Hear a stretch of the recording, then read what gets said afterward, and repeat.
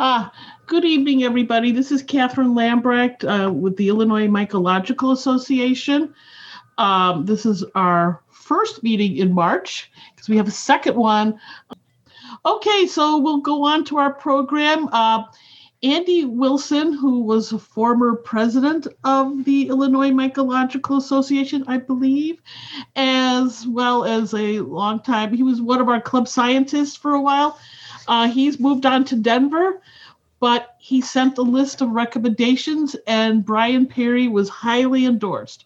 So, Brian, I'm turning it over to you. All right. Well, hello, everybody. It's a pleasure to be here, and thanks again for the invite. It's always fun to come share my research and talk a little bit about fungi. I'm going to go ahead and share my screen here so you can all see this. And then the way I want to sort of run the lecture is it's really hard for me to see, like when I share my screen, it's really hard for me to see the chat. So I'm going to have the chat window open. So if any of you have any questions during my talk, feel free to go ahead and post them to the chat window. And then I will periodically sort of pause during my talk if I see that there's some text there, and I'll read it and address it. I love to give informal talks, so please feel free to ask any questions you want, and then I'll be around afterwards to answer questions as well. Okay, so I'm going to go ahead and move on. Can everyone see my PowerPoint there? Hopefully, if you give me a thumbs up. Let me see if I can get the chat window open here. All right, perfect. Okay, so what I want to talk to you folks today about, or this evening where you're at, is fungal bioluminescence. So just to give you a little bit of information about me, I am a classically trained mycologist. I worked with, for my master's degree, I did a monographic treatment on a mushroom of genus, on a genus of mushrooms here in California before I went back east and worked with Don Feaster at Harvard for my PhD. So I'm a fungal taxonomist and a fungal systematist. And as my career has progressed, I've also become somewhat of a fungal ecologist with a lot of ecological work going on in my lab. And while I was working on my postdoc with Dr. Dennis Desjardins at San Francisco State University, about 12 years ago now, we sort of got off on this very interesting tangent about bioluminescent fungi. Dr. Desjardins had just published a paper with some colleagues from Costa Rica where they were describing several new species of bioluminescent mushrooms. And so when I came to San Francisco State to start my postdoc after getting my PhD, this whole idea of fungal bioluminescence sort of took off. And it's been this sort of unexpected but absolutely fantastic tangent to what I really thought my main research trajectory would be, when I got a position at university. So today I want to tell you sort of what we know so far about fungal bioluminescence. It's an absolutely beautiful phenomenon. I'm sure many of you have seen it before, and rest assured there'll be lots of pretty pictures of glowing mushrooms in tonight's talk. But before I get too far into it, what I do want to say is that this is a joint talk from a number of people. So I do sort of the basic species discovery, species descriptions, and a lot of the phylogenetic analyses that you'll be seeing tonight, as does Dr. Desjardins. And then we have two colleagues, Cassius Devani and Anderson Oliveira, who are both biochemists from the University of Sao Paulo down in Brazil. And together we've sort of formed a research team along with some folks from Russia that are really looking into the evolution and the biochemical pathways that are responsible for this incredible phenomenon that we call bioluminescence. All right. So I can get my slides to advance here. I can show you some of these. So fungal bioluminescence is really widespread across the tree of life. Most of us are familiar with things like fireflies, or perhaps some of the bioluminescent fish that we see in marine ecosystems, or jellyfish. You've probably seen some of those at aquaria. But as I'm going to show you tonight, bioluminescence is spread all across the tree of life. We see it in bacteria. We see it in animals. We see it in fungi. Okay, so looking at the slides I have here, up in the upper corner, this is the classic anglerfish. And what we see is that anglerfish has this specialized appendage hanging off the top of its head. Inside of that appendage, there is a colony of bacteria, and those bacteria are bioluminescent. Okay, and in the middle of my slide here, you'll see this is a flask in a laboratory, and this is just bacteria suspended in solution that are producing light. Okay. So by definition, bioluminescence is the production and the emission of light, which we measure in photons, by a living organism. So we're going to see that it's an actual chemical reaction that's going on inside the cells of these organisms. And I don't want folks to confuse that with something like fluorescence, okay? I see a question there, mammals. So there's no mammals that we know that are bioluminescent, okay? Not yet, at least. So fluorescence is essentially very, very different from bioluminescence. Fluorescence is the absorbance of light and the immediate re-emittance of that light energy at a different wavelength.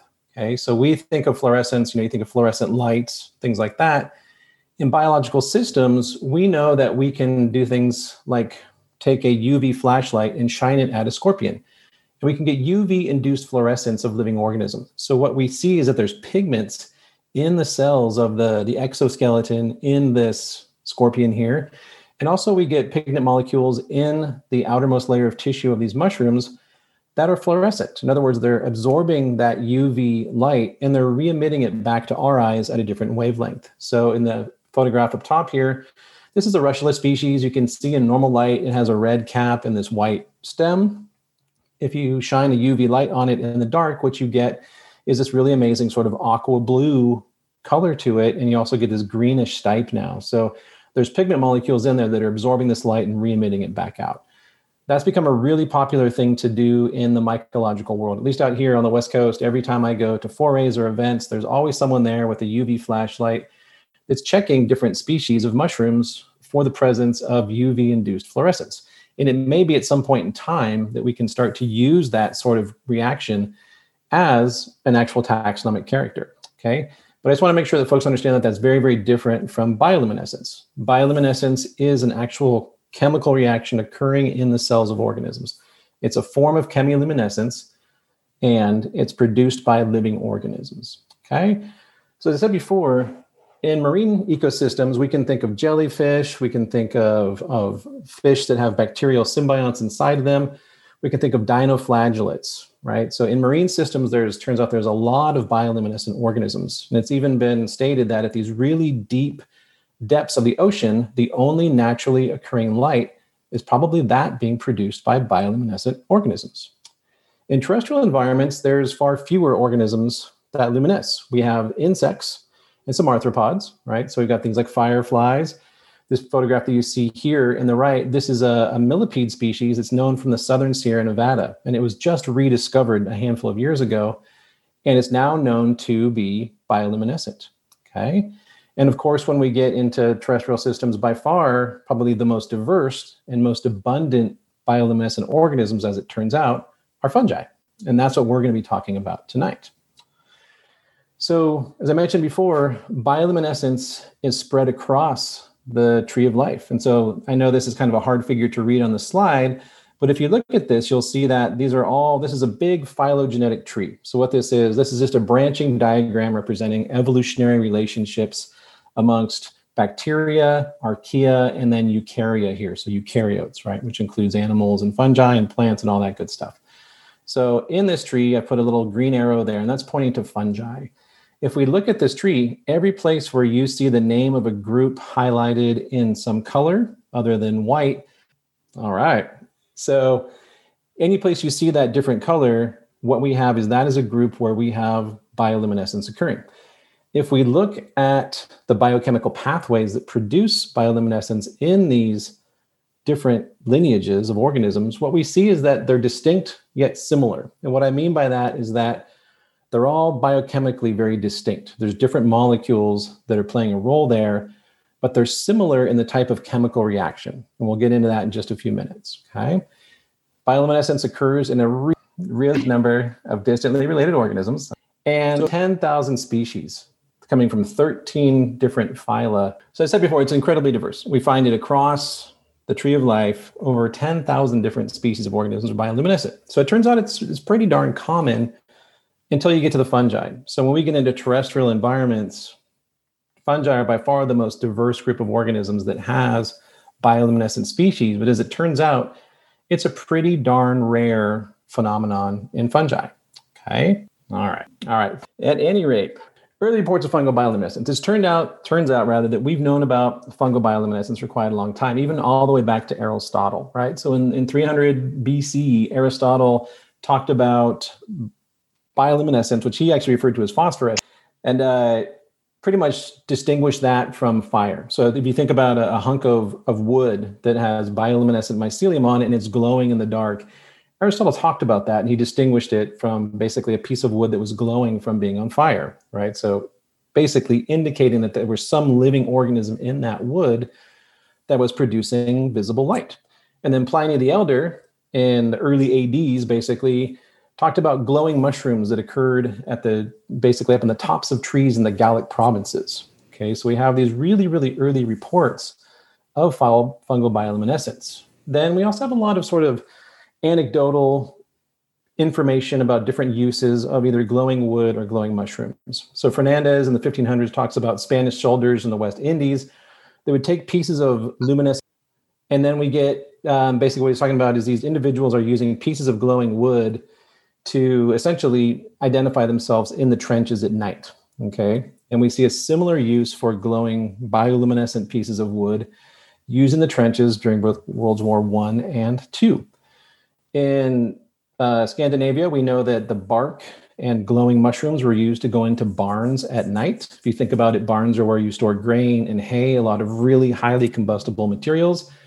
It'd be pretty dangerous to take a lantern or a candle into those enclosed spaces. So what folks would do is they would use basically big hunks of glowing bioluminescent wood that had fungal mycelium all over it, or glowing mushrooms to light their way. So basically what we see is that there's lots of anecdotal story lore behind people using bioluminescent mushrooms and pieces of glowing bioluminescent wood for different purposes. Okay, so no matter where you go in the world, we find numerous reports of basically ritualistic or practical uses of these fungi, right? Now, so a little bit closer to home, we actually have some really interesting reports of fungal bioluminescence and it being used. All right, should I go ahead and start again? Please, we appreciate it. All right, so back to where we were. So just to go back one slide, basically what I was talking about was, if you go through the literature, there's lots of reports of different cultures using either bioluminescent mushrooms or pieces of wood that are glowing due to fungal bioluminescence. And this goes all the way back to Aristotle. Lots of, reports in the various sort of mycological history books and things like that. If you're into ethnomycology or ethnobotany, there's actually a lot of stories and folklore from around the world of different cultures using bioluminescent mushrooms or bioluminescent wood, basically for different purpose, both ritualistic and practical. And even here in the USA, we have a pretty interesting history about it. So the turtle was the first submersible used in this country, and it was actually built during the American Revolution. And it was built to pretty much go out into harbors, bore holes in the bottoms of the British Royal Navy ships, and insert explosives so that they could sink these ships while they were in harbor. And they built this submarine. It went out a few times. It was never successful in planting any explosives. It never sunk any ships, but eventually the ship that carried around the turtle got sunk. So it's at the bottom of some harbor, someplace on the eastern seaboard nowadays. And if you look at these diagrams, what you'll see is that it's just an enclosed capsule. And inside of it, you've got, the operator. And keep in mind that this thing is underwater, so it's completely sealed. And they realized early on that if you put a human that breathes oxygen in a sealed container and you put a lantern or a candle in there with that person, it's very quickly going to consume all the oxygen and that person will have nothing left to breathe. So they came up with the idea to use foxfire. Okay, and for those of you that are from, you probably use the same term in the East. So foxfire is basically wood that has the mycelium of a bioluminescent fungal species on it. And when you take that wood, you can basically go out into the forest at night and you can pull apart logs. And if you find pieces of wood that have the mycelium of specific species growing on it, they will bioluminesce. Okay, and so the term for that in the East and the Southeast is foxfire. So they use foxfire to illuminate the inside of this first submersible here in the United States. And I see that there's a comment there. Is the DNA sequence responsible for bioluminescence identified? Yes, to a degree. And I'll get to that at the end of my talk. Okay, or towards the end of my talk. So far we know over 100 species of mushrooms that we have documented either as having the mushrooms themselves that are bioluminescent, or so over 100 species have been described. We're at about 110 so far that we have either confirmed have bioluminescent mushrooms or mycelia, or both in many cases. All right. And what we know about basically the chemical biopathway that gives rise to them is that just like in fireflies and every other bioluminescent organism out there, it's an enzyme and substrate molecule reaction. Okay. And in fungi, what we know is that the reaction is dependent upon the reducing agent NADPH, as well as molecular oxygen. What happens is you get a compound molecule that we generically call a luciferin is going to be reduced by a luciferase, which is an enzyme. And during that process, in the presence of oxygen, what we're going to see is that luciferin is going to be oxidized to oxyluciferin, and it's going to give off water and light. Okay. And we've known this for quite a while. So if we look at fireflies or bacteria or dinoflagellates, anything that's bioluminescent, we know that there's a substrate molecule and an enzyme that acts upon it, and that's what leads to the bioluminescent reaction. But the actual molecules themselves, or the genes that are responsible for producing those molecules inside the organism, remain unknown for the vast majority of bioluminescent systems. So in fungi, my biochemistry colleagues from Brazil and Russia have spent a lot of time looking at this pathway. And I'm not going to go into this in a whole lot of detail, but I'll show you the figure, which is our current understanding of the way bioluminescence occurs within bioluminescent fungi. So what we have is it's a cyclic pathway, which is catalyzed by a series of different enzymes. And so what we start out with is caffeic acid. Caffeic acid is a really common metabolite for any fungus that is breaking down wood or plant material. It's a really common compound, and it's really widespread in the environment. So it's highly abundant. So we're going to have caffeic acid. It's going to be acted upon by an enzyme. It's going to be catalyzed into another molecule known as hispidin. Another molecule is going to catalyze that into something called luciferin, and the chemical name is 3-hydroxyhispidin here. And so here we have the luciferin molecule made. This is the substrate molecule. And then the enzyme, which is a luciferase here, is shown as LUZ in this little red box, in the presence of oxygen, is going to oxidize luciferin into this really high energy, unstable intermediate molecule, which is going to really quickly decompose. And when it decomposes, it's going to give off carbon dioxide. And importantly for us, it's going to give off light. Okay, so this excess energy, as that molecule is going from a high energy state to a low energy state, is going to be given off as light rather than something like heat. Okay, and then that oxyluciferin molecule is going to essentially be pyruvic acid is going to be removed. Another enzyme is going to act upon it to convert it back into caffeic acid. So what this means for this chemical reaction, that as long as there's oxygen and pyruvic acid and these enzymes are present, it's just a cycle. It's just going to continue to go until this thing runs out of caffeic acid. So if you were growing a mushroom in culture or in some growth medium, if there's no caffeic acid, even if it's a bioluminescent mushroom, it can't bioluminesce. Okay, or if it runs out of caffeic acid, that bioluminescent reaction will pretty much cease. Okay, so that's really what we know about the reaction. How many photons? That depends on the species, and we're also going to see that it follows it's sort of cyclic as well. Okay, it sort of has a circadian rhythm to it. So what we see is that unlike other organisms, so if we think of fireflies, and you folks should all be familiar with those, you know that they have bursts of light. So when they're doing their little mating flights or nuptial flights, they'll light up and then it really quickly extinguishes. If we think of diatoms that are being tumbled in the surf in the ocean, we know that they produce light, but then it's extinguished pretty quickly. Okay, in fungi, because of the way this biochemical pathway works, it continues 24/7. So there's been some nice studies done by our colleagues that show that there is a circadian rhythm where we'll get periods of low and periods of high light production, but it goes on all the time. So there's a few bacteria that will produce, the few bioluminescent bacteria that'll produce light all the time, but fungi are really unique amongst the bioluminescent organisms in the sense that they produce light 24 hours a day, 7 days a week, which is pretty neat. So if you have one of these growing in culture in your laboratory, any time of day you can go and look at it in the dark and it's producing light. You don't have to shake it or harass it or do anything to it like you would diatoms or some other organisms. Okay. Now I kind of skipped over in the beginning for obvious reasons, but I didn't really get a chance to go into why organisms bioluminesce. So if we think of marine organisms, we know that there's a whole suite of reasons why they do it. It might be things like prey attraction. So you can think of an anglerfish trying to attract prey items to it that are attracted to the light. It could be predator avoidance. It could be something like trying to find a mate, right? So there's lots of different hypotheses and lots of different uses in different organisms for bioluminescence. I will get to what the fungi are doing or what we think they're doing in just a little bit, okay? But I just realized I skipped over that, so I just wanted to come back to it. So hopefully that clears up at least a little bit about how different the fungal bioluminescence system is. And until probably a decade ago, we really didn't know a whole lot about this chemical pathway. And it's really because of the molecular tools that we have at our disposal nowadays that we've really been able to, in the last decade or so, really dive in and begin to really pull apart this pathway and understand it in greater detail.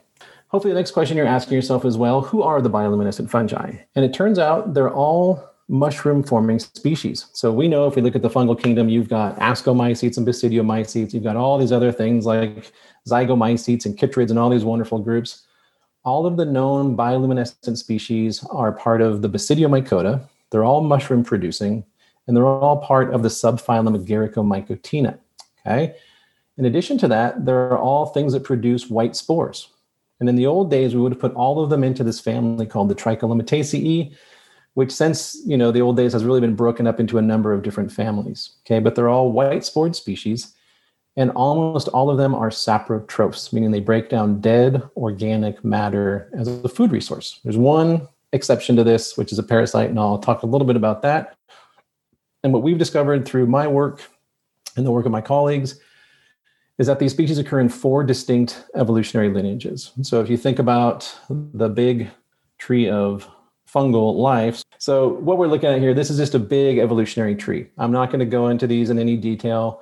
I'm sure you've seen them in talks many times before, but all they are is a branching diagram that represents the evolutionary relationships amongst organisms, whatever it is that we're looking at.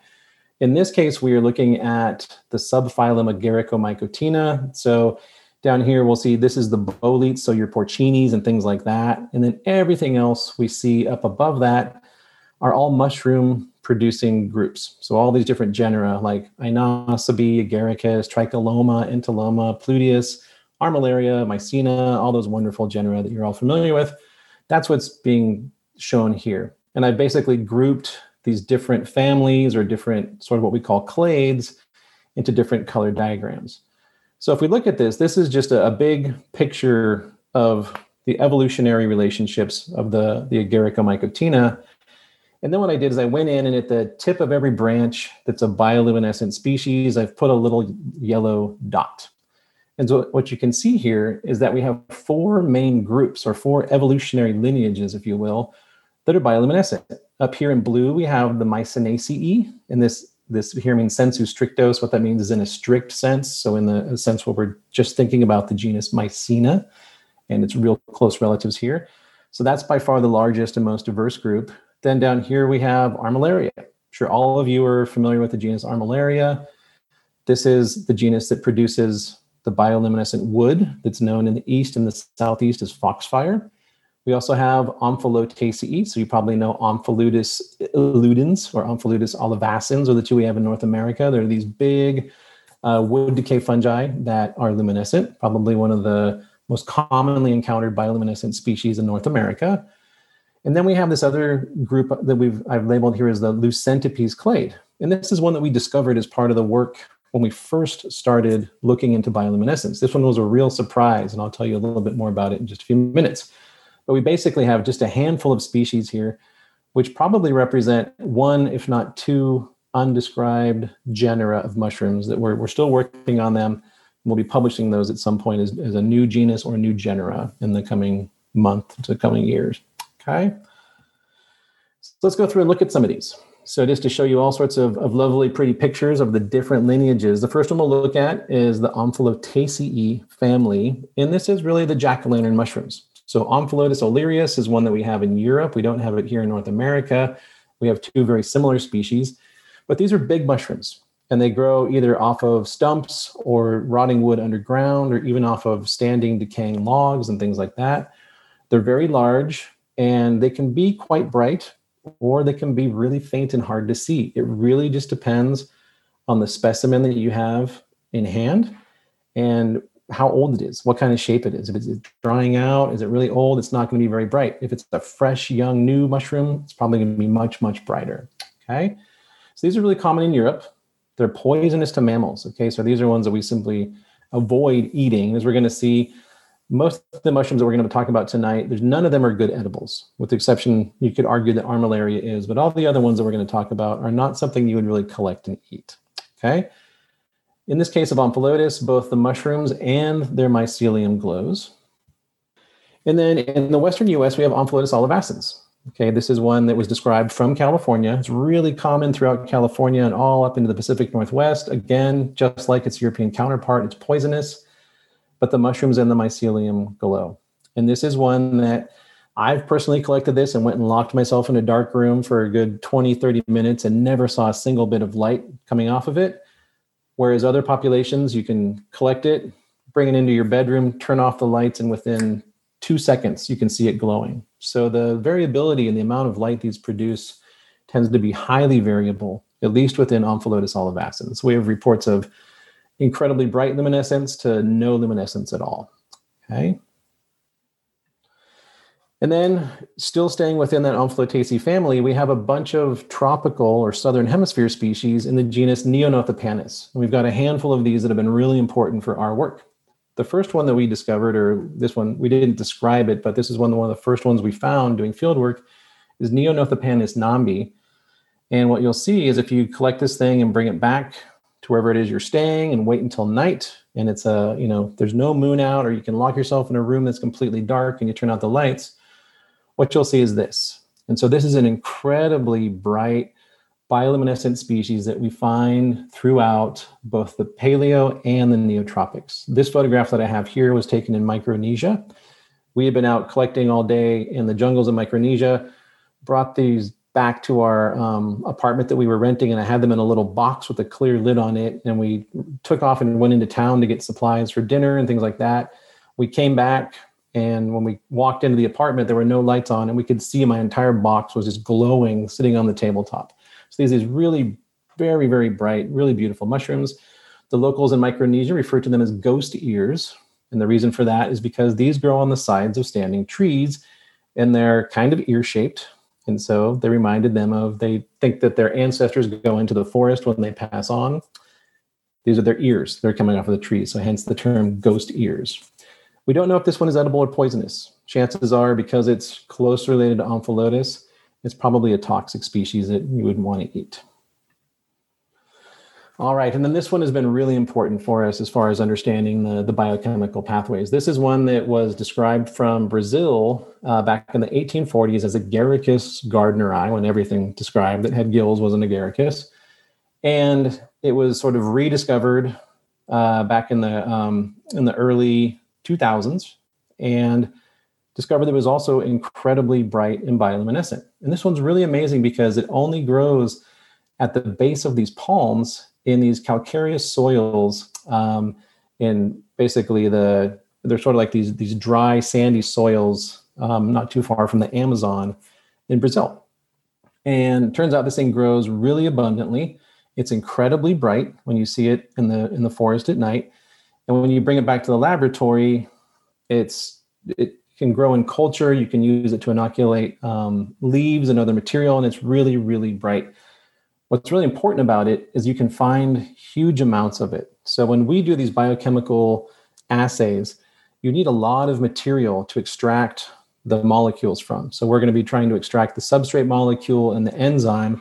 You can't do that with just a little teeny bit of tissue. You need a lot of it. And so this species, Neonothopanus gardneri, was really important because our colleagues in Brazil could go out and collect this huge bags of it and bring it back to the laboratory.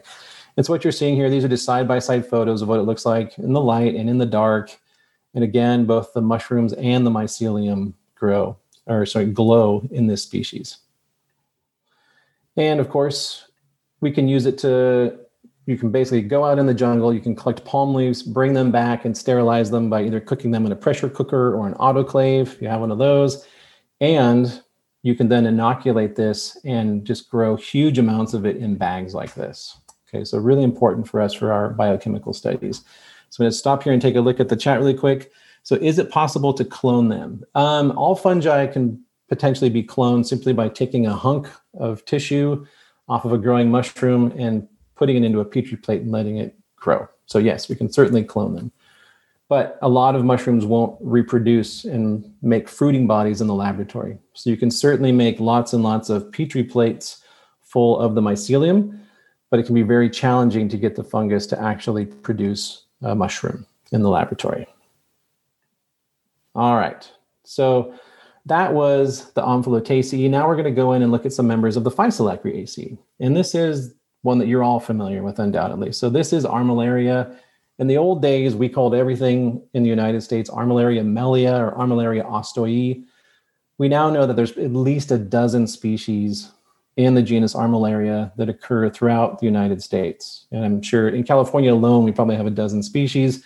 As you move across, the West to the Midwest to the East, there's probably many, many more. Okay, so it's a really big, diverse group, very common. They tend to grow in these huge clusters, and they're edible. So here in California, people will go out and they'll collect big clusters of these, and they eat the stipes. So they'll throw the cap away and peel the outer layer of the stipe off and then cook it up. Seems like a whole lot of work to me for probably something that's not very delicious, but people do collect them and eat them. Some species of Armillaria are thought to be saprotrophs. A lot of them are assumed to be root pathogens. Okay, these are also some of the largest organisms that we know in the world. You've all heard of the humongous fungus. That is a species of Armillaria. And it turns out that our northern temperate Armillaria species, the mycelium is bioluminescent. And then the mycelium tends to form these really big, thick, intertwined things that we call rhizomorphs. So you can imagine like a piece of yarn where you get all these individual strands of fungal hyphae all twining themselves together. And then they produce these really thick, dark pigmented walls. And we call those rhizomorphs. And those rhizomorphs are essentially exploratory organs that they'll really grow all throughout some rotting wood with to explore and look for resources. So it turns out both the rhizomorphs and the mycelium glow, but the actual mushrooms don't. And so what you're looking at in these photographs here, this upper one up here, this is just the mycelium growing on wood. These dark structures you see are the rhizomorphs. Here's a nice picture of the rhizomorphs here. Here's what these look like when you grow them in culture. So what you're seeing here, these really dark lines that are all branching out and really bright here, those are all the rhizomorphs that this fungus is producing in the petri plate in which I was growing it.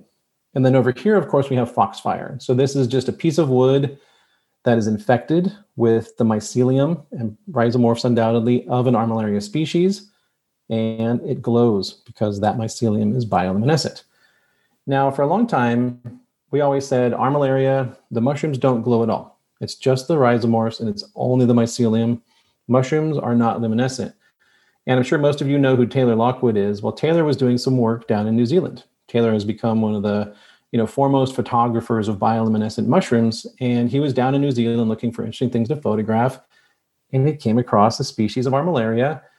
And out of curiosity, he set it up in his little dark room and took a picture of it, a very long timed exposure. And sure enough, this thing has bioluminescent mushrooms. So here we have a species of Armillaria, and it's really just the pileus. It's really the edge of the pileus here and the cap, just the margin of it that are luminescent. Okay. This was the first report we had of an Armillaria having bioluminescent mushrooms. We'd known about the mycelium and rhizomorphs for quite a long time, of course. We'd never had any evidence of the mushrooms actually glowing until Taylor went down to New Zealand and took these photographs. And more recently, our colleagues in Brazil have collected something and sent it. Well, they sent us material during the pandemic. We haven't had a chance to get our hands on it yet and look at it under a microscope. But based on the photographs, we think that this is another Armillaria species from Brazil, potentially an Armillaria. That's why I have a question mark there. We won't know until we get a chance to look at it up close. But if you look at this, it looks very similar to an Armillaria. It's got a little veil right there. And in the darkness, the cap is luminescent. So we may have a second bit of evidence to suggest that some Armillaria mushrooms, in addition to their mycelium and rhizomorphs, are bioluminescent. Okay. All right. And then finally, on to the next group. And this is that clade that I call the Lucentipes clade. So this is one that we discovered when I first started working on the project We were looking at these species. Turns out I sequenced their DNA and realized that they are very, very different than the genera where they were described. So when I came to San Francisco State to do my postdoc, Dennis Desjardins had just published a paper with colleagues, Capillari and Stevani, and they named 2 new species, Geronima viridolucens and Mycena lucentipes. And I went out and got this material when I first started my postdoc, and I was sequencing the DNA from it and doing these evolutionary analyses to see who it's related to. And it turns out these 2 species form an entirely different lineage of bioluminescent mushrooms. Okay, so this was a new lineage of bioluminescent mushrooms for us. So we thought this was a Geronima species. It turns out it's not. It's probably not a member of the genus Geronima. It probably belongs into a totally new genus that we need to describe as such. And again, this is from Brazil. In this case, only the lamellae, so only the gills are luminescent in this species.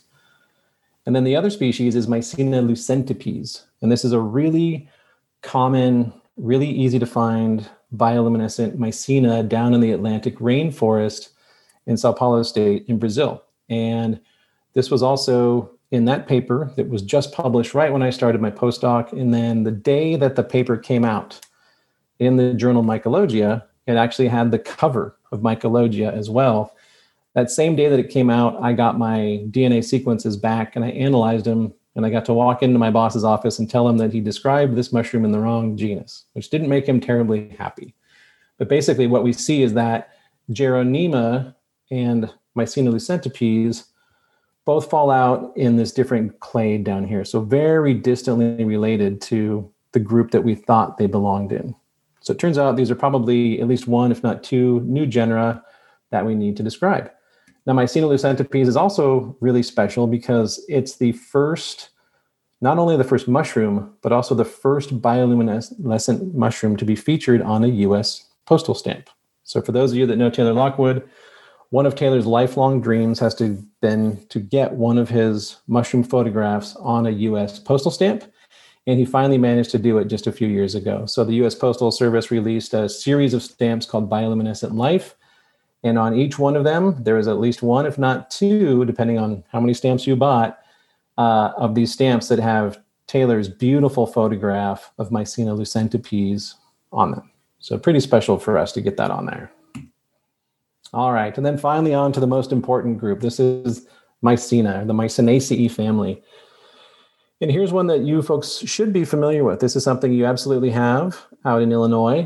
This is Pinellus stypticus, and it may not look like a Mycena, if you know what Mycenas are, but I'm going to tell you today that this is really a Mycena. So Pinellus stypticus at some point will be moved into the genus Mycena, and it will become Mycena styptica. Okay, so this is based on both morphology and molecular DNA sequence information. Pinellus stypticus is really common throughout the northern hemisphere. It's really bitter. If you try and eat it, that's where the styptic names comes from. It's really bitter and astringent, so it's not anything you would ever collect and eat. It's also pretty darn small. And what's pretty cool about it is that in eastern North America, these mushrooms and the mycelium is bioluminescent. When you get to Europe, they're not. When you get to Western North America, they're not, we think. So here it looks like we may have populations of this mushroom, some of which are able to bioluminesce and others that aren't. Okay, and I'll say more about that later. But this would be one of the more sort of common bioluminescent species that we could see here, at least in Eastern North America, and probably in the Midwest, undoubtedly as well. And then we have a whole bunch of awesome Mycenas. This is the group that I've worked on for my whole career. This is my first fungal love, as I like to say, is the genus Mycena. So I have lots of photographs of these because this is really the group that I've focused on. So I'm just going to run through these just to show you how beautiful some of these are, tell you a little bit about them. So the first one is Mycena chlorophyos, and this is one that is really common in both the Asian tropics and the South Pacific. Both the mushrooms and the mycelium glow. And this is one that you can see from 20, 30 feet away very easily. So when we're doing this kind of field work, what we do is we wait for nights when there's no moon, or we go out before the moon rises. We go out into the jungle at night wearing our headlamps. And then when we get to an area, we turn off our headlamps and we sit there and we let our eyes adjust. And as we do that, we'll start to see little glowing patches off into the jungle. Okay. and then we'll go wander over and find them. Mycena chlorophyos is really easy to see because it's so incredibly bright. Okay, so a really common one, probably one of the most commonly photographed bioluminescent species in the tropics. Get this to advance. Sorry, that's what that looks like when you see it without light. We have Mycena luxcoli, another pretty similar looking species, again, common in the Asian tropics. And what's really cool about this one is that there's been some really nice work done on it where they've shown that these mushrooms attract nocturnal spiders. Okay, so these spiders are coming to the mushrooms and they're eating other insects that are attracted to the light. So these spiders are using the mushroom as basically a prey attractant, and they're just hanging out there waiting for these other insects to come along so that they can prey upon them and use them as a food resource. It's really amazing if you think about it.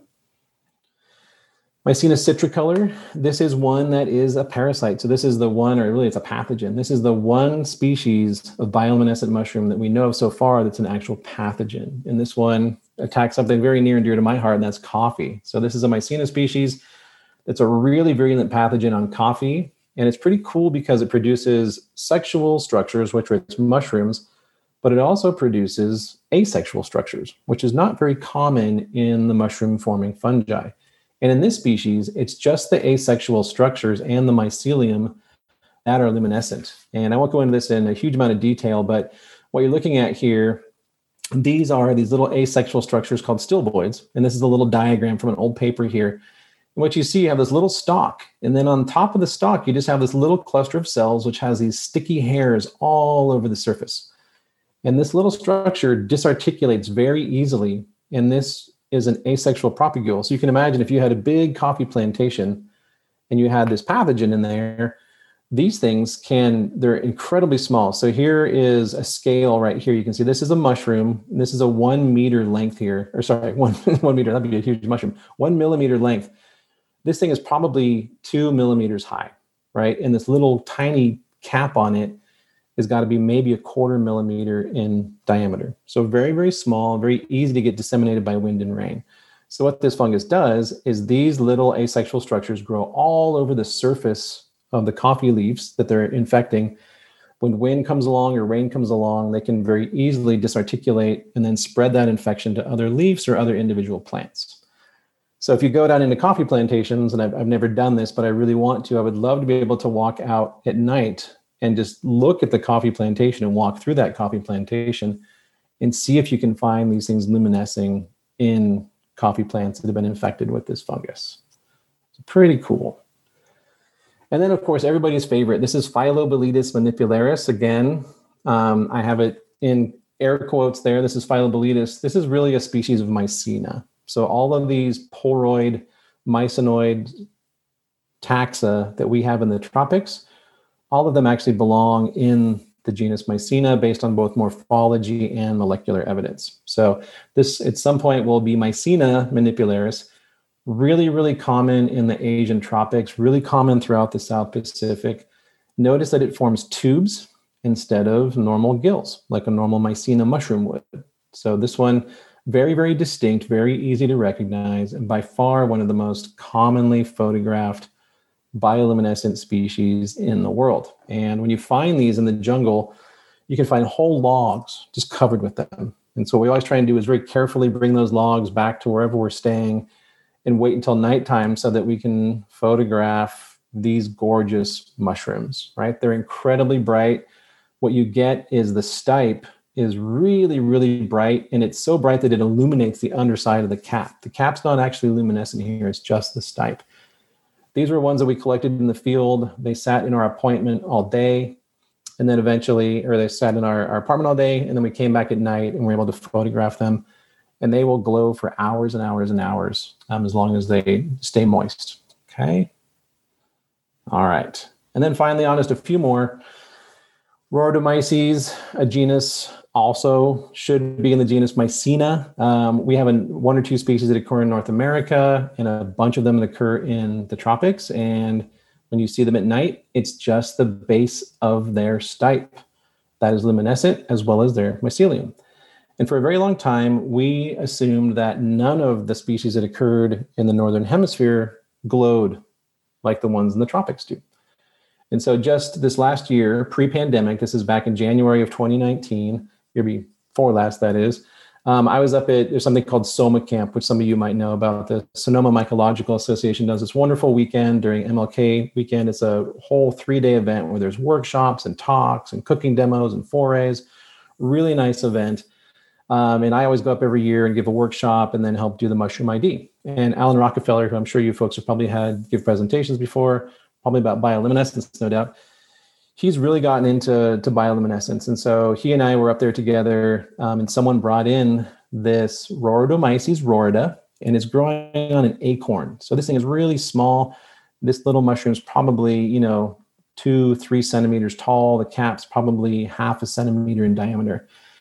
And Alan always goes and does these really long timed exposures to look for bioluminescence. So I told him to go into find a dark room and expose this thing as long as he could with his camera, and let's see if we can just get any bioluminescence out of it. So he went in there and did a 220-second exposure with his lens wide open and the sensitivity on his camera set to maximum. And sure enough, what we saw was that at the very base of the stipe, where the mycelium is attaching that mushroom to the acorn, there's fungal bioluminescence. Okay, so even our North American species have bioluminescent mycelium, but our eyes can't detect it. Okay, so Alan had to set his camera on the most sensitive settings just to be able to capture this. And so what this tells me and other researchers is that when we look at these mushrooms, some of them glow at a bright enough level that human eyes can detect it if those eyes are allowed to adjust to darkness for a good amount of time. There's probably many, many, many more species that are out there bioluminescing, but not at levels that human eyes can detect. So what folks have started doing nowadays is doing like Alan did here, and doing these incredibly long exposures just to see if we can start to recognize or at least document bioluminescence in other mushroom species, particularly other species of the genus Mycena.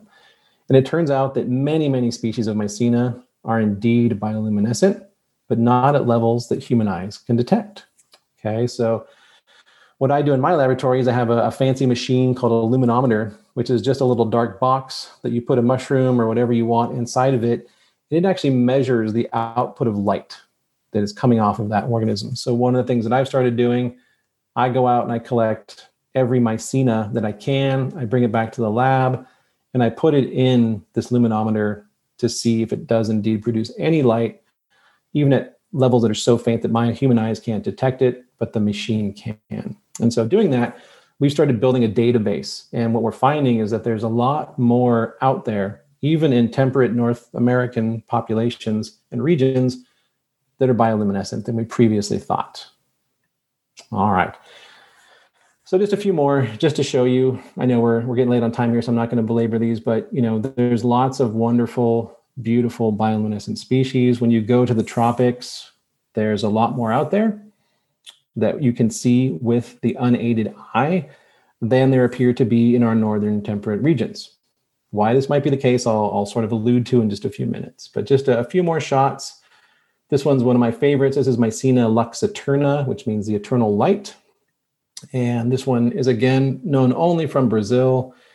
And it just has this incredibly bright stipe. It grows in these big clusters on wood. Really a special mushroom to encounter out in the jungle. So let's see, Charles posts something here. How efficient is the chemical production of photons in the reaction described? We don't really know. So we know that as eukaryotes that go through cellular respiration, we're pretty darn inefficient, right? So we all release heat as a byproduct of our metabolism. What I'm going to talk about in just a few minutes is we think that these fungi might be doing something similar, that they are going through a metabolic process, and rather than releasing energy as heat like most of us do, they're actually releasing that excess energy as light. But we don't know how efficient they are for cellular respiration. That's something we haven't been able to measure just yet. All right. And then I'll end on this one just because my current project is working in the South Pacific in Vanuatu. And this is a Mycena species that I found on a recent trip down there. Pre-pandemic, of course, we've gone nowhere for the last year. But this is a really beautiful species that I found there. And I had a hunch it might be bioluminescent. So when we got back to the huts where we were staying that night, I photographed it. And again, just the stipes. So just the stipes of this, and I'm sure the mycelium as well, are bioluminescent, but not the pileus. And that's an undescribed species that I'll be putting a name on pretty soon. All right. So as I said before, there's over 100 species of mushroom-forming fungi that have been identified as bioluminescent. And it turns out about 107 of those are species of Mycena. And then you've got things like Armillaria and Omphaliotis, probably another 20 species or so. So the bulk of what we know as being bioluminescent are species of Mycena. And as I just alluded to just a second ago, in the old days, we would just basically lock ourselves in a dark room, see if we could see anything glowing. We would do that with both the mushrooms and the mycelium. And that's how we came up with this understanding of what was luminescent. Nowadays, what we're finding is that a lot of Mycena species are luminescent, just not at levels that our own eyes can detect. So fortunately, there's different ways that we can do this. You can do these incredibly long exposures with your digital camera is a great way to do it. Or if you have access to a luminometer that can measure incredibly small amounts of light being produced, you can use one of those as well. So I have a feeling that what we'll find in the coming years as we test more and more and more of these Mycena species and closely related species, is that there's probably a lot of mushrooms out there that are still bioluminescing, but they're just doing it at levels that our own human eyes can't detect. Okay. All right. So finally, we get to the why. So why do mushrooms glow? We've talked about why insects do it. We know it could be to attract mates. It could be to attract prey. It could be to avoid a predator, whatever it might be. But why do mushrooms do it, right? Some of the early hypotheses that were put out there in the 1960s were basically that mushrooms glowed to attract insects to them. And those insects would come, they would eat the mushroom or crawl around on the mushroom. They get covered in the spores, or they'd eat the spores, and then those insects would either fly or crawl away, and they would defecate or drop the spores someplace else. So they're basically aiding the fungus and spore dispersal. Sounds great, right? That's a really cool hypothesis, except it doesn't really work for species that don't have luminescent mushrooms. So keep in mind that many, many species, the mushrooms don't glow, but the mycelium does. But the mycelium is always either underground, breaking down dead wood, or it's embedded in some decaying log and not visible to organisms that are outside of that log. So that hypothesis doesn't really hold up for that. The other hypothesis that went along with that was that perhaps these mushrooms attract predators of insects that would otherwise feed on the mushrooms or perhaps the mycelia, and thereby allow those mushrooms or that fungus to persist longer out in the environment. And this whole example of Mycena lex coli attracting these nocturnal spiders that eat other insects that are attracted to the light of the glowing mushrooms would support that. Okay, so it's kind of a cool idea. It was also thrown out there that maybe this is warning coloration, right? It's this idea that they're mimicking something in the environment that's toxic, and by appearing toxic, insects or other animals won't eat them. Well, there's nothing out there in these environments that's bioluminescent and toxic, so they really couldn't be mimicking anything. And then finally, we get to what we think is the most logical answer, and that is that bioluminescence is just simply a metabolic byproduct. So it's an energy-releasing waste product of a really important metabolic pathway. What we know is that when organisms break down wood, in particular when fungi break down wood, they generate lots and lots of free radicals, basically like reactive oxygen molecules in their cytoplasm and peroxidases and things like that. We know that some of the compounds in the biochemical pathway are powerful antioxidants. So it could be a situation where bioluminescence has evolved to allow these mushrooms to neutralize what could potentially be damaging molecules in their cytoplasm. Okay. We also know that many of these fungi are tropical. So tropical environments are very warm, they're very moist, and it could be that it maybe was beneficial for these fungi to release energy as light rather than heat, because they already live in a pretty darn warm environment in many cases. So based on what we know now, based on the fact that all of the bioluminescent mushrooms that we've documented so far are wood decomposers, it really lends a lot of support to this idea that it's this biochemical pathway, that this phenomenon evolved as a way to allow these fungi to be very successful at breaking down wood, and that they're creating compounds that are antioxidant that help neutralize certain byproducts of a wood decomposing metabolism. And they're also releasing excess energy as light as opposed to heat.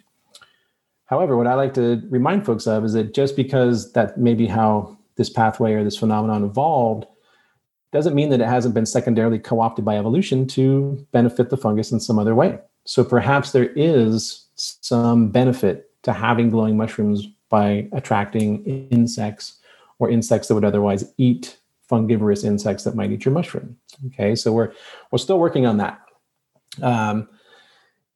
That's something that there's actually some nice work being done down in Brazil right now, where they made little plastic bioluminescent LED mushrooms, and they've been putting them out in the jungle and seeing what insect orders they attract, showing that they do indeed track them. So that's a topic for another talk later on, but that kind of work is being done right now.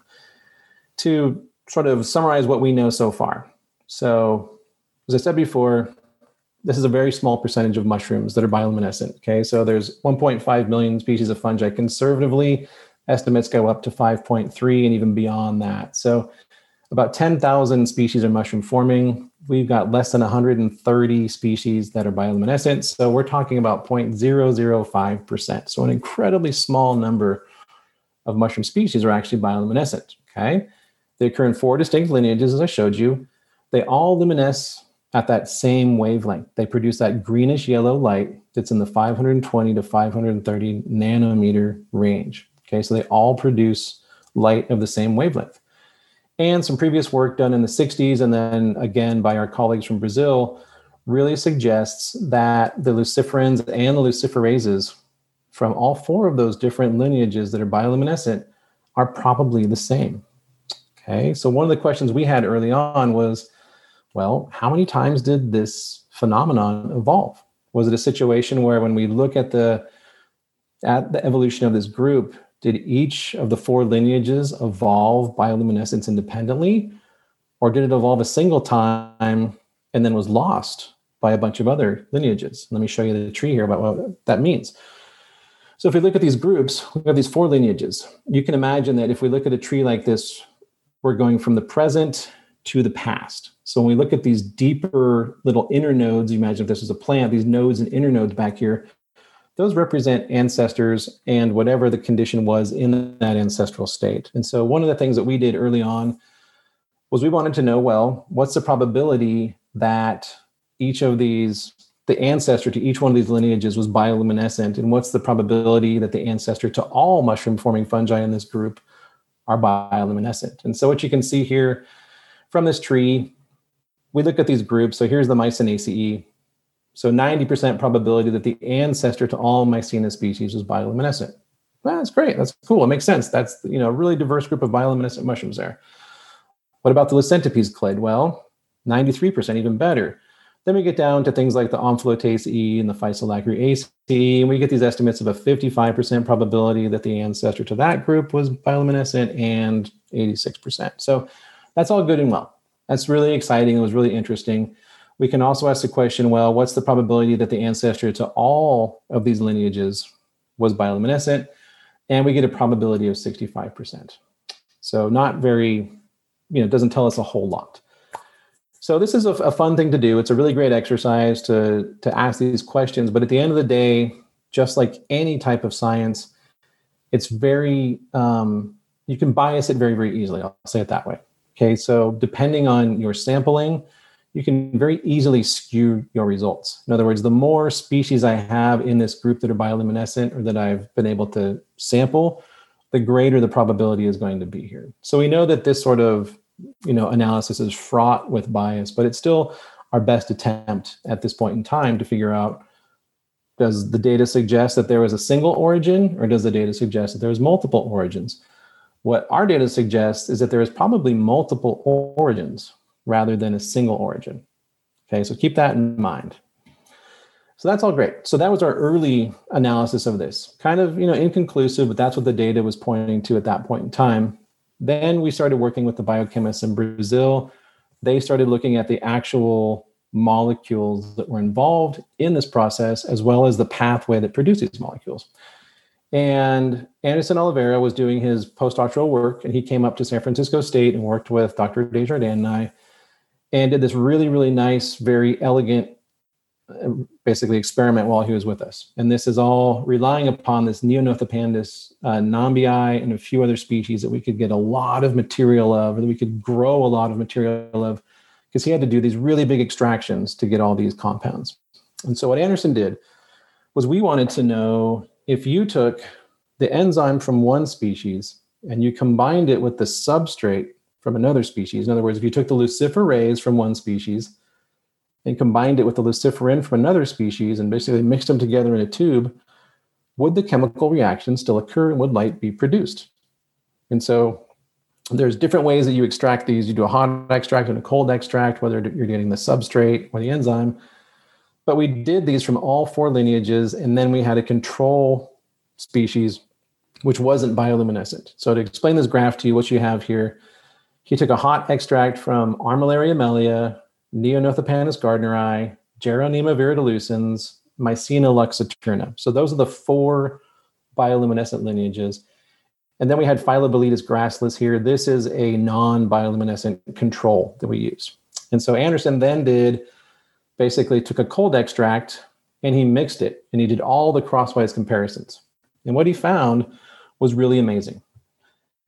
If you take Armillaria mellia substrate and you mix it with a Mycena enzyme, it glows.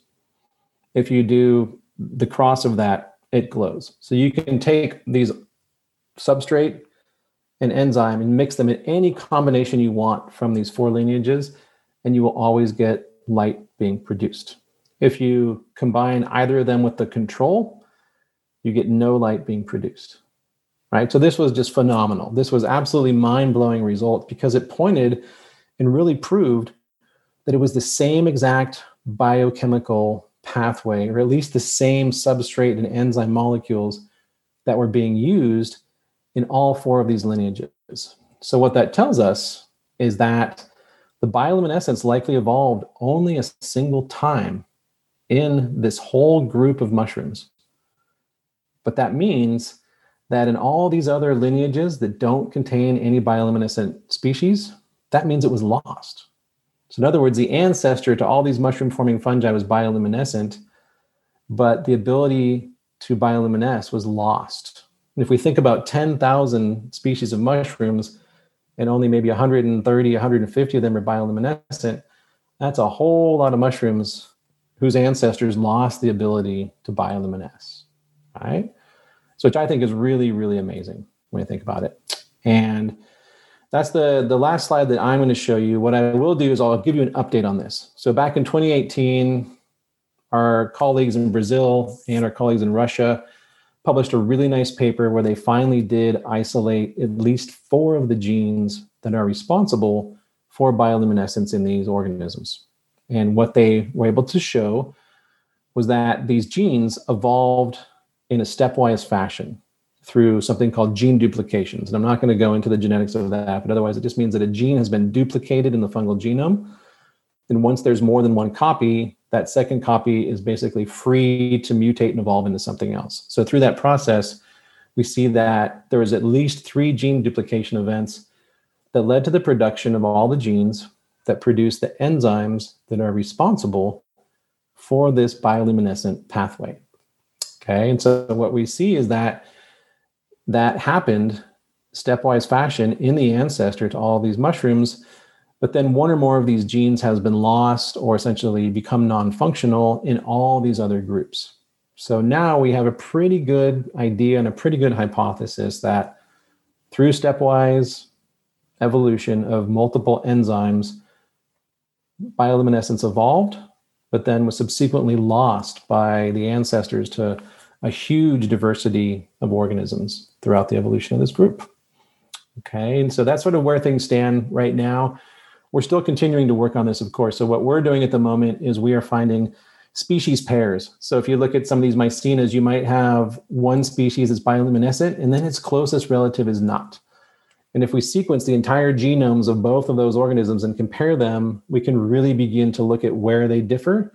And that'll help us pinpoint other genes that might be responsible for this biochemical pathway. And so that's where things stand right now. That's sort of our best guess at why these fungi are doing it and how they're doing it. Okay. And so with that, I will say thank you all for your patience and attention and hanging in there. And I need to thank all these folks for their specimens and photographs. And of course, the National Science Foundation for funding. Can't forget them. And if anyone has questions, I'm happy to take them.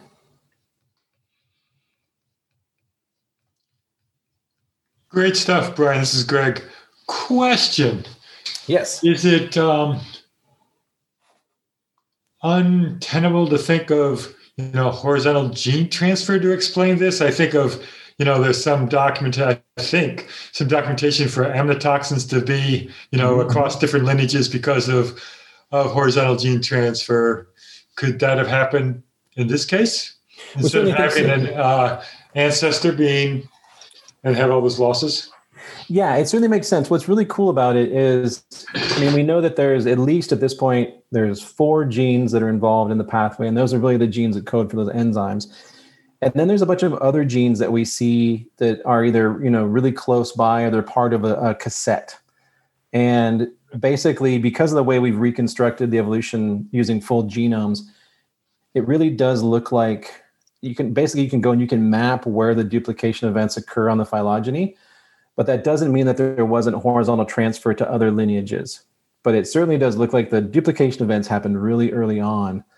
And this is kind of why we want to get more and more genomes so we can really look at this. Part of what's interesting is that if you look at something like armillaria, like all the genes occur in basically a cassette. They're all right there, really close to one another. But if you go and look at species of Geronima or Mycena that are bioluminescent, they've moved around. So what we also see is that these genes do not occur in the same chromosomes or in the same region of the genome. So at this stage, we need a lot more data is what we need to sort of track this down and see if indeed it is gene transfer going on, or if these things have just basically been shuffled around and moved around. So yeah, cool. But yeah, definitely a possibility. All right, so I'm just looking at a few questions from the chat here. So Finn McGowan says, any thoughts on why Western Omphalotus is so variable in its bioluminescence? It seems it's probably a substrate issue is what we're thinking. So what we notice is a lot of times Omphalotus is one of our favorites because we can collect it, bring it back to the laboratory, and then grow it on grain. And different grains have different amounts of caffeic acid in them. Of course, we didn't know caffeic acid was necessary until my biochemist friend, I was complaining to him that our Omphalotus cultures would glow. And he goes, oh, well, you have to give them caffeic acid. And I said, what? He goes, oh, yeah, that's part of the paper that's coming out. We know that caffeic acid is basically the base of the whole reaction. It's got to have that. So if you can supplement the substrate with caffeic acid, all of a sudden everything starts glowing. So what we know now is that some substrates are more rich in caffeic acid than are others. And so I have a feeling that the concentration of caffeic acid in whatever it is that mushroom is eating, it probably plays a really large role in how intense its bioluminescence is going to be. And that may also explain why something like Pinellus stypticus, why European populations appear to not be luminescent, and Western North American populations also appear non-luminescent, but the Eastern populations are luminescent. So it could be a total substrate issue. All right. So let's see. So Joseph says, what do you think caused the loss of bioluminescence for so many mushrooms? Was it an event? Is it a frail chain? Yeah, it's a really good question. So what we know is that because there's so many genes involved in the pathway, if one of those genes evolves a mutation that renders it non-functional, the whole pathway stops functioning. So what we see is that this is one of the other things we're really looking at right now is looking at species that are non-luminescent, but very close related to luminescent species, and trying to see, can we actually isolate the mutation that rendered that pathway non-functional? So there could just be a single mutation in one of the genes that makes it non-functional, and then these things would just stop luminescing. So it's probably just a series of very, very simple mutations that led to the non-production of light in so many species. All right. Any other questions, folks? I'm just scanning through the chat right here to see if there's anything I missed. As Loki says, if I want to go to a coffee plantation, let you know. Absolutely. I would love to. I lived in Hawaii for a number of years, and I always wanted to go and over to Kona side and see if the coffee farmers over there would let me wander around their plantations. But I have a feeling if the fungus was there, we would have known, because in Hawaii, they're so on top of plant pathogens. All right. Okay. I think that's all the questions I have in the chat. Oh, so here someone says, all right, maybe they're eaten out of existence. Could be. What would be the most common mushroom we can look for in northern Illinois? I would assume that Pinellus dipticus is there. You find it growing on hardwoods. So that should be one that you could go out and look for. And then Omphaliotis should be there. I think there's the Western Omphaliotis, the Eastern jack-o'-lantern should be pretty common there. So that should be another one. I didn't have any photos of it in the talk, but that's another one that does occur there that absolutely should be bioluminescent. Yeah, the jack-o'-lantern is probably the easiest thing to find. The Pinellus is around. Yeah, Pinellus are really small. Yeah, they're small. But the jack-o'-lantern, you can find, big chunks of those. So, yeah. Yeah. And for those of you that do go out, it's something that if you go out on a moonless night, that's great, but realize that light pollution makes it incredibly difficult to see these things. So what I always recommend is that you collect the mushrooms, bring them back, and then, lock yourself in a dark room. I think as David Aurora says, bring a sandwich because you're going to get really bored. But it takes a while. Some of the cultures, these Petri plates that I have with bioluminescent mycelium on them, I would have to lock myself in like the room with the freezers and stuff for a good 20 or 30 minutes before my eyes could register the bioluminescence. So if you have a camera that you can set, that's a lot easier way to do it, but it's pretty neat to see it with your own eyes. Yeah, the intensity is so amazing. So I've had phone calls where people said it was a dark night, moonless night, that their wood pile was on fire. Yeah, right. And so the mycelium, probably or malaria, was so much that they actually thought their pile was on fire. It was on fire, yeah. It's amazing. And hence the common name for it. And we always thought that we really didn't have foxfire, here in the West. But when we were up at the Soma camp the 2 years ago, someone brought in a big hunk of wood that they collected out in the woods, and they saw it because someone had come by earlier in the day and sort of torn apart this log looking for mushrooms. And then later on that night, someone was walking back to their cabin through the woods, and they saw this big pile of glowing wood, and they brought it in, and we could see it just right there. You just had to basically kind of go around the corner from where there was light, and you'd look down and you could see the glowing wood. So yeah, foxfires can be really bright for sure. Very cool stuff. So it's just a fun aside. One time I saved saved all our taxpayers millions of dollars because somebody found a piece of wood that was glowing, and they swore it was a Superfund, should be a Superfund site. And they wanted to do this, but I had to prove to them that it was just a foxfire. But they thought for sure it was a Superfund site. That's fantastic. Love it. All right. Oh, and the one thing is, I'm surprised no one asked this. Everyone always asked, is it possible to use something like CRISPR to transfer these genes into other organisms and make them glow? And the answer is yes. So our colleagues in Brazil and Russia, they actually, really great. They used the genes, they transfer them into a yeast that they're using for biofuel production. And so the nice thing is you can take this yeast and you can inoculate, sugarcane bagasse or something like that. And you can very easily determine if your fungus took and has properly inoculated the plant biomass by just turning off the lights and looking into the chamber, and it'll all be glowing. So they're able to transform it into yeasts. And then, of course, at some point, someone decided they needed to make some money. So our collaborators in Russia and some folks in the UK transformed it into plants. And so right now they have glowing tobacco plants. And the plan is to pretty much have natural lighting. So transform this into a number of plants. So you could just plant them all throughout your backyard. And at night, you could turn off the lights and all your plants would be glowing. It's pretty amazing. It does work.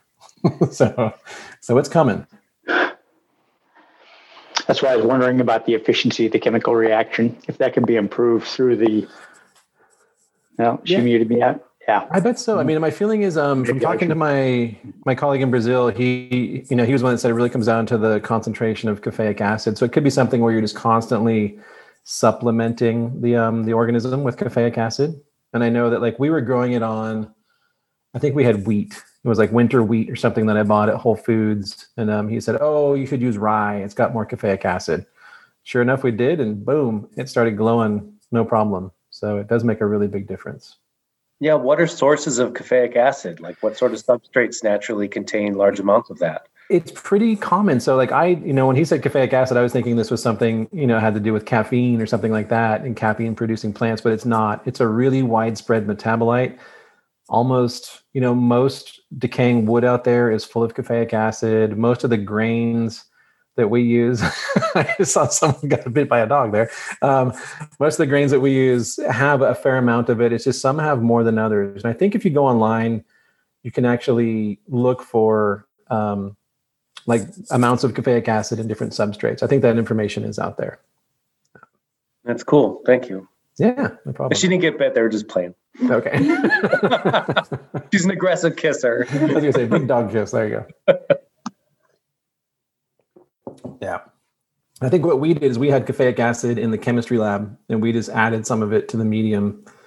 And yeah, it did its job. Yeah. I think about like a glowing garden, like you say, and I've heard about other things of people, it's novel to introduce bioluminescence into things. And even people talk about, injecting them into your body or having glowing tattoos or glowing beers or things like that. But the idea of a glowing, topiary in your yard is pretty fascinating, but then you would want to make sure that you fed it a substrate that would allow it to glow. Yep, for sure. And I know I had heard at one point, someone kept telling me that they were going to have bioluminescent plants at like Disneyland or something like that. And this was well before, they've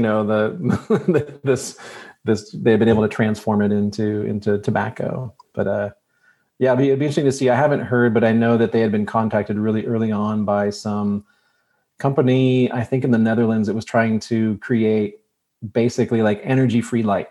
So you could basically have lighting fixtures in your home that would be completely biologically powered. And they were, super on top of it. So I'm sure these folks will patent it and make oodles of money at some point. But it'll be cool. There's a really nice, I actually have, let me see if you folks want to hang in there for 1 sec. Let me see if I have it. I think I have it in this slide. Yeah. Hold on 1 sec. Let me share my screen with you all. So this is the company. They made a little sort of proof of concept video and released it on the internet to drum up support. And I'm not sure if you'll be able to hear it. It just has sort of ethereal music playing, but these are the plants. These are the tobacco plants that have the genes for bioluminescence inside of them. Now, why did they choose tobacco? Is it that it's a crop like cannabis that people want to steal at night? I mean, seriously, that's a serious question. No, I think it's just the first one that it took in. I think they tried to Arabidopsis and all these things, but tobacco is just really easy to grow, and it was really easy to transform. Okay. Yeah, because, we have people that used to grow in Northern California, and there's always robberies in the middle of the night. You pay local kids to sit up at night on with a shotgun to guard your crops, and it would make sense to make cannabis that glows at night. I know hippies would buy that stuff up, but that's our cannabis, yeah. But the tobacco's an interesting choice. I wondered why they chose that. Yeah, and it probably comes down to the fact that they did so much work on tomatoes with the flavor saver. Like we've inserted so many genes into tomatoes to make the flavor saver and all that kind of stuff that there was probably already and the tobacco and tomato are really closely related. So it probably had to do with the ease of transforming the genome of tobacco. Well, think of the light pollution if they inoculated like grass, like a lawn. Yeah. That'd be terrible. Like light everywhere. But that's the plan, is to make this, it's a highly encodable system is how they refer to it. So the idea is that you could basically transform it into whatever you needed. Now, it's my pleasure, folks. I'm always happy to talk about fungi. All Brian, right. How can we follow Brian's work and other things that you do? Yeah. So my website is really easy. It's just perrymycolab.com. I'm sorry, I didn't really get a chance to tell you folks even where I'm at. I'm a professor at California State University, East Bay. So you can find me really easily there. And that's my lab website. It's just perrymycolab.com. You can find me there. Thanks, Brian. See you later. Thank you. Thanks, Greg. See ya. Thank you. Bye. Bye.